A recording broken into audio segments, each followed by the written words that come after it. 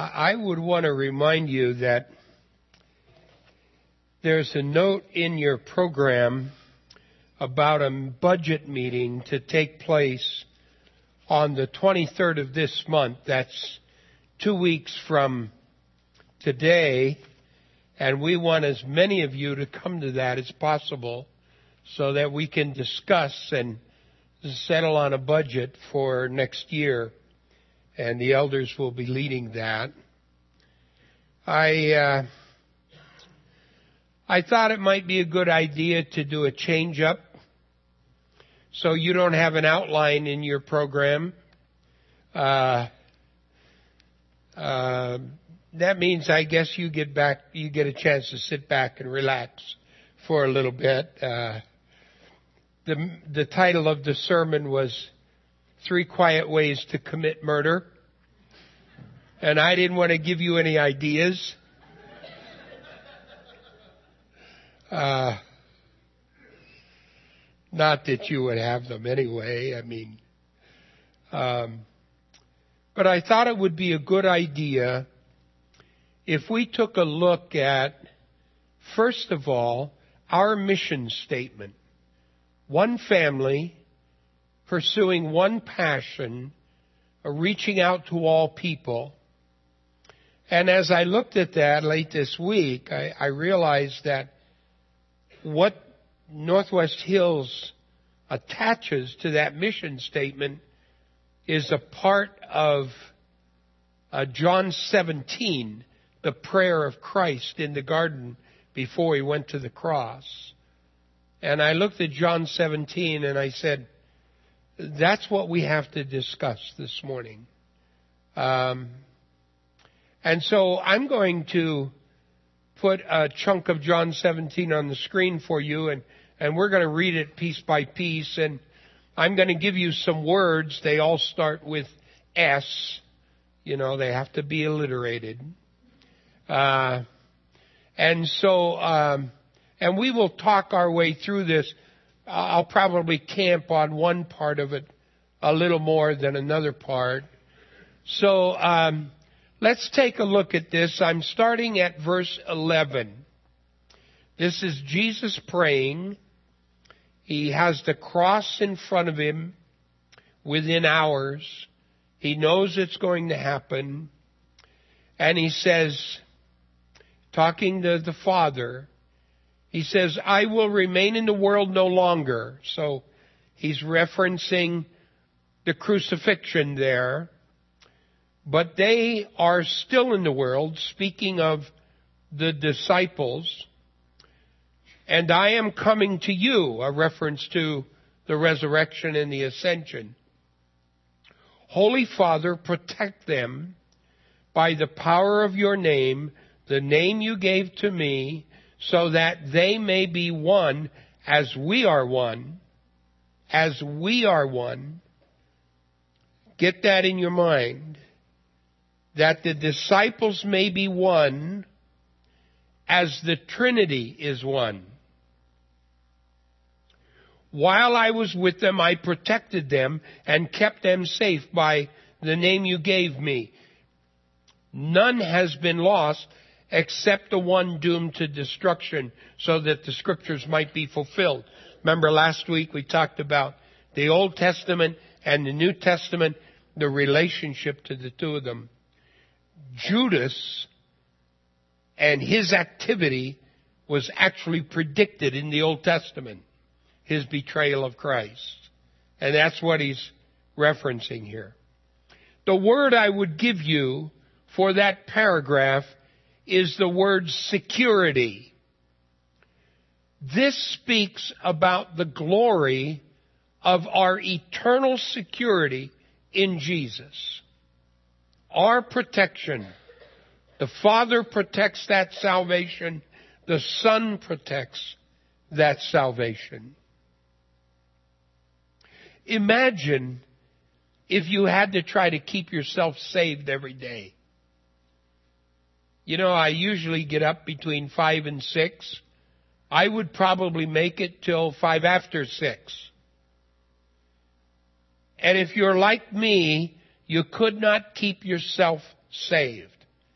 Sin starts early, either by attitude or by word or something of that nature. If it were not for the grace of God and the mercy of God, and we could not stay saved. So we are protected in this eternal security. And then we come to verse 13. I am coming to you now, but I say these things while I'm still in the world, so that they may be full, they may have the full measure of my joy within them. I give you the word satisfaction. His desire is that we, or the disciples at this point in the prayer, might experience His joy. Remember, we talked about the difference between joy and happiness. Happiness is based upon my surroundings, my circumstances. Now, yesterday, Carolyn and I left home very early. I had to be in Portland for an interment at 10 o'clock in the morning, and then a memorial service at 2 o'clock in the afternoon. We got home about 7 last night. This was a friend of mine of over 40 years. His name was Ferd Zurcher. He was 93 when the Lord took him home. His passion was for God and God's Word. And he also had a passion for climbing mountains and hiking trails. And when he wasn't home, he was probably up in the forest someplace hiking a trail.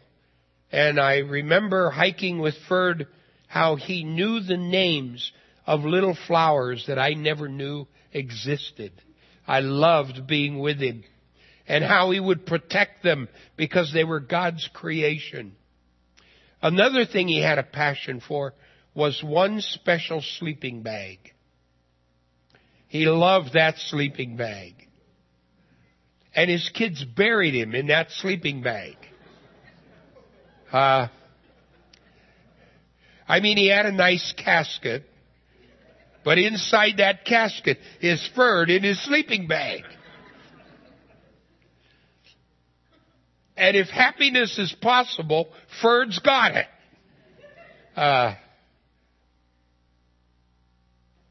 I told Carolyn, you could do that for me, except you'd have to bury me in my pickup truck.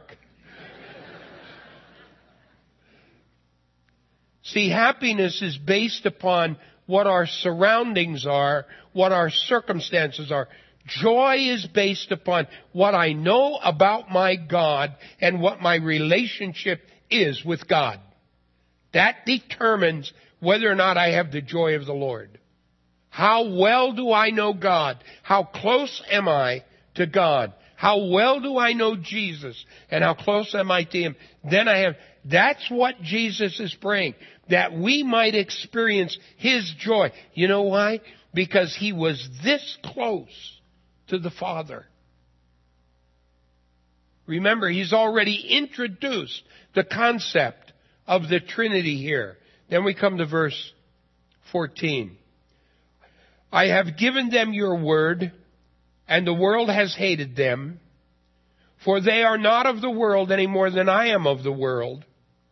My prayer is not that you take them out of the world, but that you protect them from the evil one.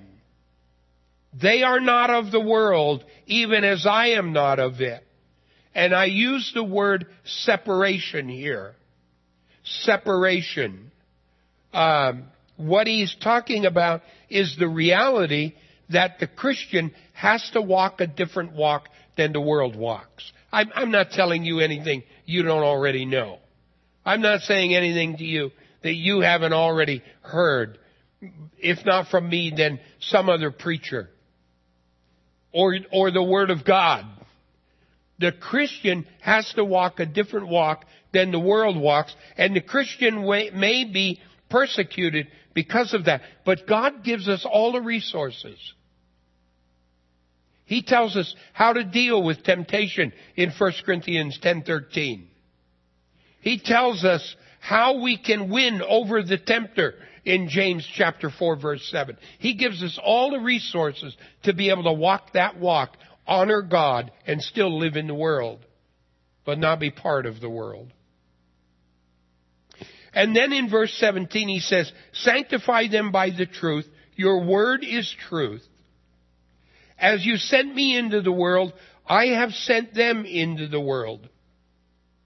For them I sanctify myself. For them I sanctify myself, that they too may be truly sanctified. Now, the word that he uses for sanctify is the Greek word hagios. Hagios. It's an interesting word because in the New Testament it's translated three different ways. It's translated as it is here, sanctify. It's translated holy. And I'm guessing that the reason it's translated holy in the New Testament is probably because there isn't a better word in Koine Greek for holiness. And then the final translation is it's translated separate or separate. The primary meaning of the word is to be separated.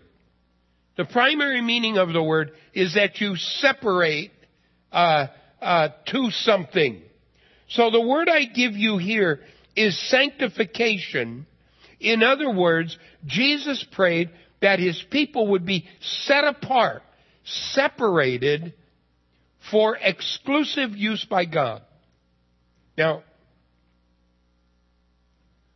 I don't have any question in my mind that God has his hand on Josh Carstensen.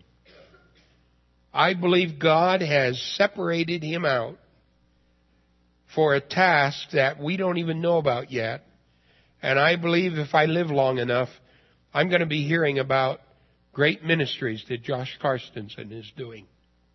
He is a man of God whose heart is with God, who has a shepherd's heart, and I believe God is going to use him.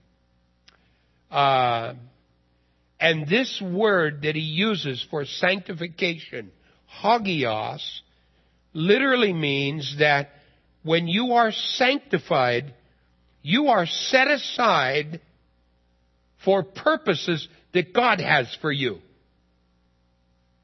You have a destiny. You cannot outlive that destiny. You can't sin bad enough so that that destiny can't happen because God set a destiny for you. You know, Josh and I have talked about this, and weeks ago we said we know God has this figured out. When Josh was wondering how it's going to go, weeks ago we said, we know God's got this figured out. God made this decision before Josh and I were born. He even made it before Don Snow was born. So God had this figured out. And this week, after we knew the outcome, and Josh and I spent time together, we reiterated that. God knows. God did this. God figured it out. God made this decision. And as a result, Josh is comfortable with that. Josh is going to be okay. I can promise you that.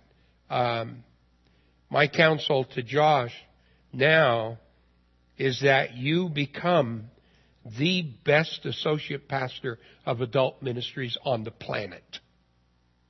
And wait and see what God's going to do. Because I believe God's going to do something. So as a result, he is separated, and each one of us is too. Then we come to verse 20. And I'd like to camp here for just a little bit, if you don't mind. Let me start with verse 20. My prayer is not for them alone. See, he's been praying for the disciples.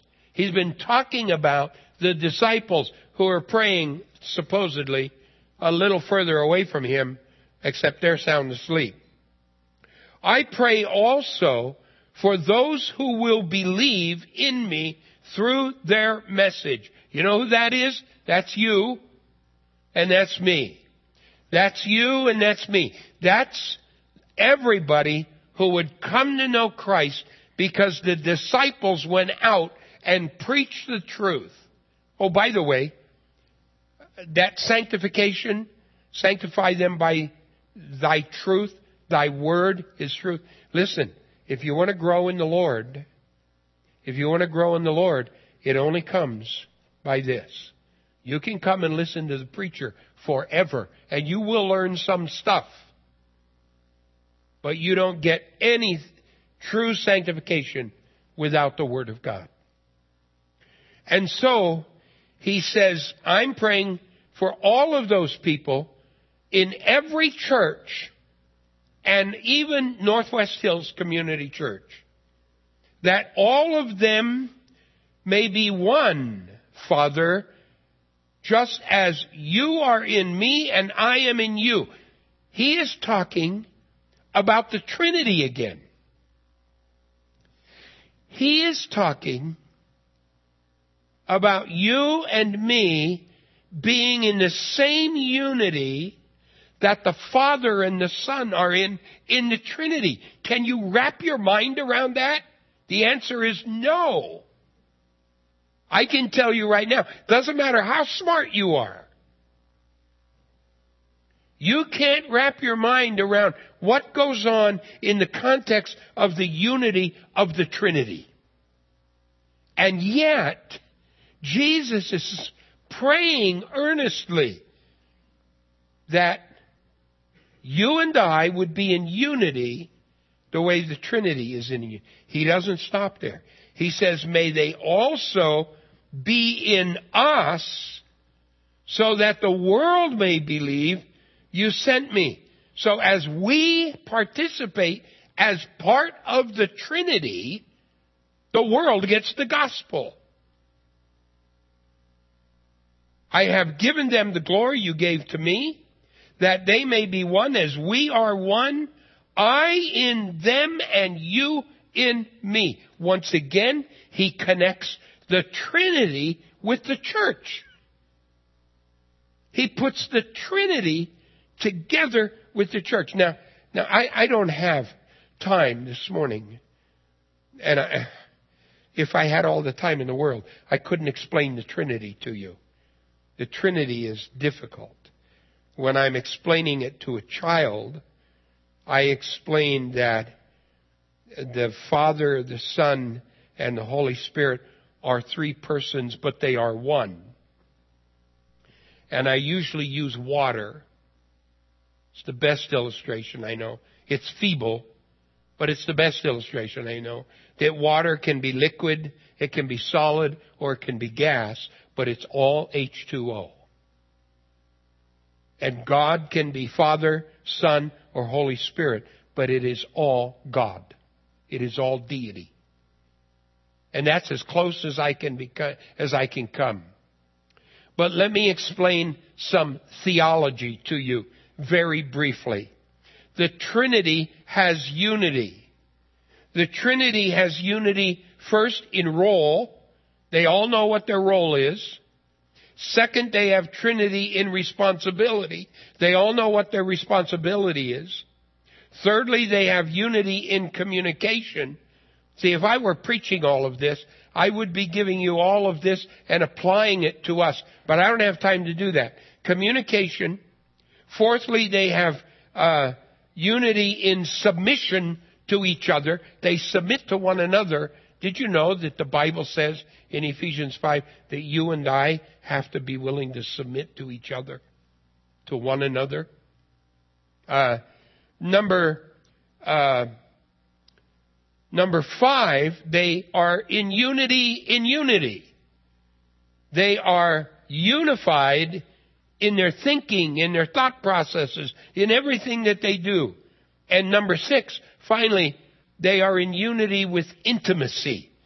They are intimately related. And I was reading Peanuts cartoon not long ago. And the cartoon has Lucy walking into a room, and Linus is watching television.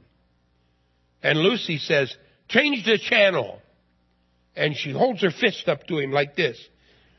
And Linus says, "What makes you think you can walk in here and take over?" She said, "These 5 fingers. See that? When they're apart, they're nothing. But when I join them together like this, they become a force to be reckoned with." And Linus says, "What channel you want?" And then in the next frame, he looks down at his hand and he says, "Why can't you guys get organized like that?"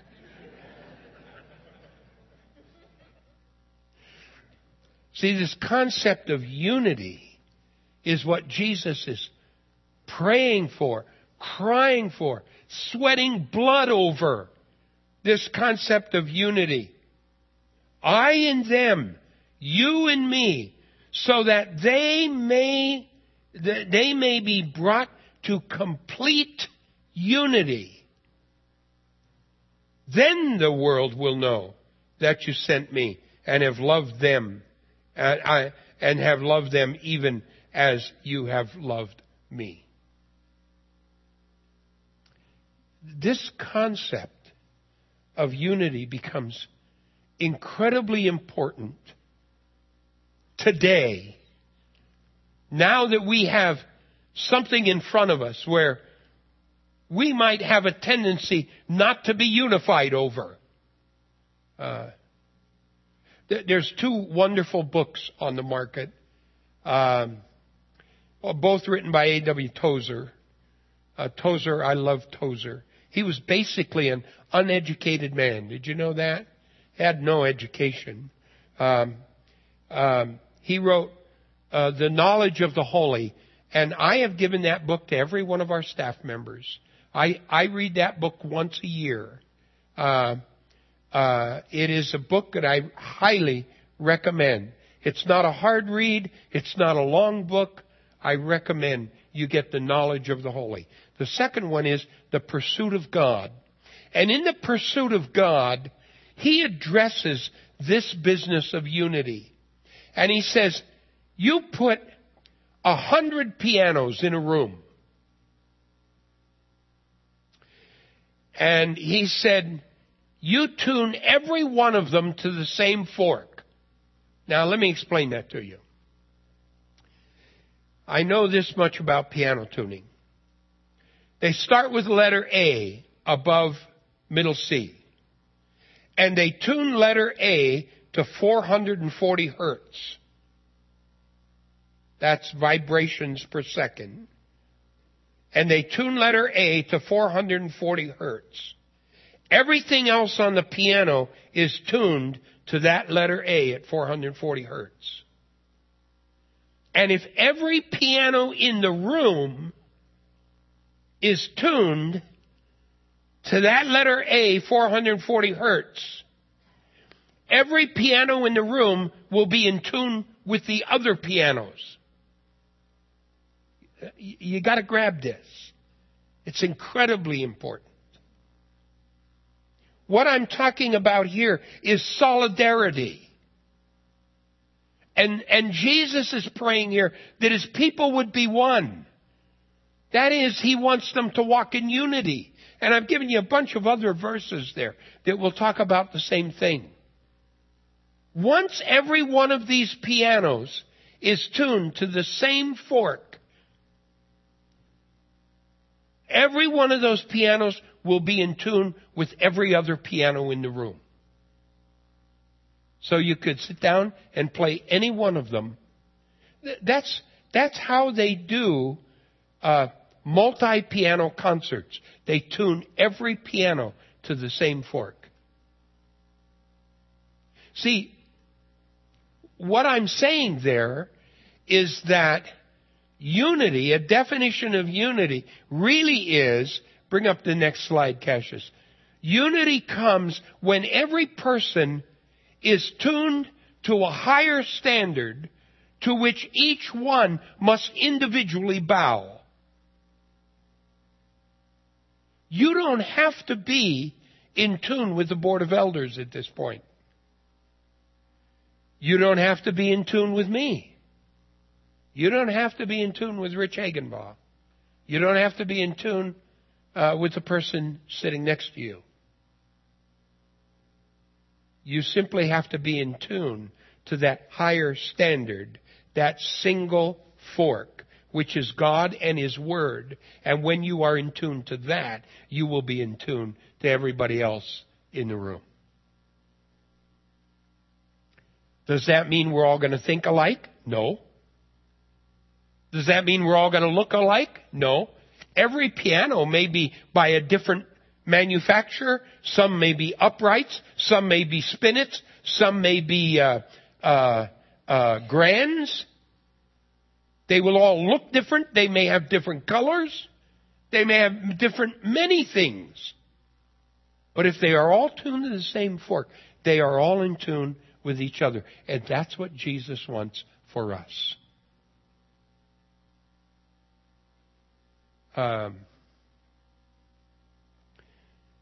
This Board of Elders, I want to tell you,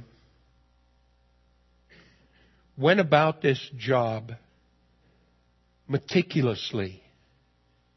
They prayed, they met, they prayed, they met, then they separated, and they prayed for a week, and then they came back, and to the man, God led them where God wanted them to go.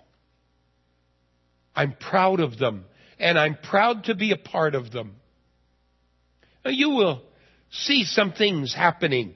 You will see some changes happening because they're realizing that some changes have to take place. The elders are realizing that.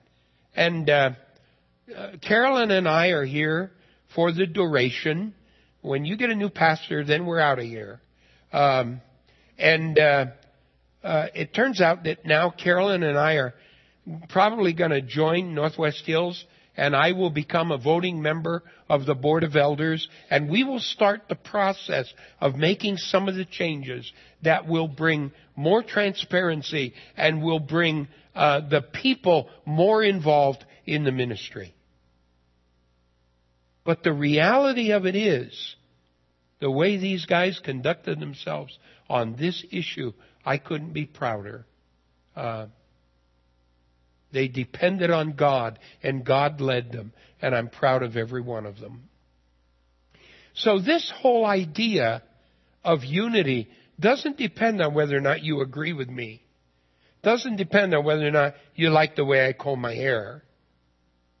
It depends on whether or not you and I separately are tuned to the higher standard, and we bow before that standard. And when that happens, you and I are going to be okay. Unity may be the most important thing that happens in a church. I rate it very high on ministry in a church because I'm convinced that when a church is divided, the ministry suffers. And why is unity so important? Here's the reason. Because you and I are living advertisements of Jesus Christ and what He did and the Trinity. Unity is very important. So if I meet somebody in the grocery store and I say, boy, that person, blah, blah, blah, blah, blah, about that person, that is not good. That shows disunity. And Christ and His message suffers. That's why we have to be in unity.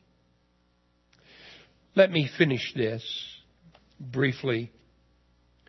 Verse 24, Father, I want. Circle the words, I want. There are two words in the Koine Greek that refer to will. The first one is bulimai. Bulimai. And it means a wish. It's the word that is used in 2 Peter chapter 3 verse 9 when it says, it is not God's wish that any should perish. So, that may or may not happen, but it's not God's wish that any should perish. The other word is thelo, and that's the word that is used here. And it's a word that implies purpose. It's something that is fixed. It's something that is unalterable. And when Jesus says, I want those, He is saying, it's fixed. It's unalterable. I will have them. I want those whom you have given to me to be with me where I am, to see my glory, the glory that you've given to me because you loved me before the creation of the world. And I call that sharing. I mean by sharing that Jesus declares, He just doesn't pray at this point. He declares that we will be with Him. We will share His heavenly home. And then you come to the last part of the chapter, verse 25. Righteous Father, though the world does not know you, I know you, and they know that you sent me. I have made you known to them and will continue to make you known, in order that the love you have for me may be in them, and that I myself may be in them. I call that significance. And what I mean by significance is that Jesus says that the significance of God's love in God's people is the presence of Jesus Himself. So not only do we have to be in unity, not only do we have to be tuned to that higher standard, but we have to be in love with each other and show that love for each other and communicate that love for each other. And then we can know and be assured that Jesus is in our presence, that He is here.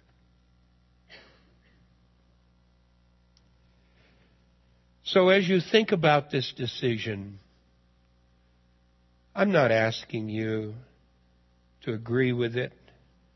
I'm simply asking you to throw yourself on the mercy seat, submit to God at this point, and be willing to submit to that higher authority. And as we do that together, we are going to be okay in this process. You may be visiting with us today, and obviously this is a different service. It's a different kind of preaching because I usually give you an outline and make you work during the sermon by filling in parts of the outline, and we'll go back to that next week. We are in a series in the Sermon on the Mount, and I love the Sermon on the Mount, and actually I've never preached through it before, so this is new for all of us. Also, we take communion here every week, and if you're visiting with us, I want to tell you that we're going to start singing in a little bit, and when we do that, and after you've talked to God and examined your heart, there's a station over there for communion, a station back there, a station over there, and a station over there. And when you are ready, you may rise, and you'll see people around you get up and go and get the bread and the cup. Some of our people will find a corner and they'll talk to God and take communion standing in a corner or along a wall. Carolyn and I always like to just bring it back to our seat, quiet our hearts, and take communion as we remember the broken body and the shed blood of the Lord Jesus. Let's bow together and pray together. Talk to God. Get our hearts ready for this.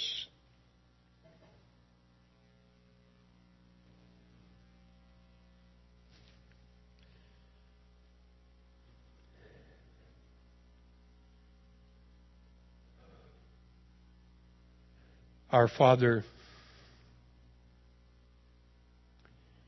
we thank you today for the Trinity. I think that while a lot of theologians are very smart, this is the one part of God they can't explain. Nobody can explain. And the amazing thing to me is that you want to draw us into the Trinity.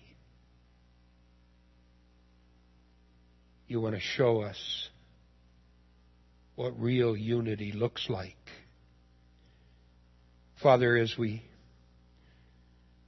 are before you this morning, we don't know what the future holds for Northwest Hills, who's going to be the pastor, what direction we will go, what ministry will look like. We don't know, Father, as individuals, whether we will live out the day. But Father, the one who does know is the one who is in charge. And we want, Father, to be tuned into you. We love each other. We want to show that love for each other. But we want, Father, to be tuned into you. And that will tune us to each other. And God, we thank you today for what you've done for us, for your grace, for your mercy. Thank you, Lord Jesus, for allowing your body to be broken, your blood to be shed on our behalf. As we pause in these moments and take the bread and the cup, we ask you, Father, to minister to us.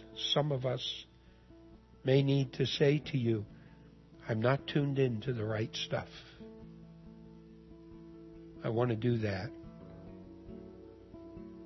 So God, we give ourselves to you.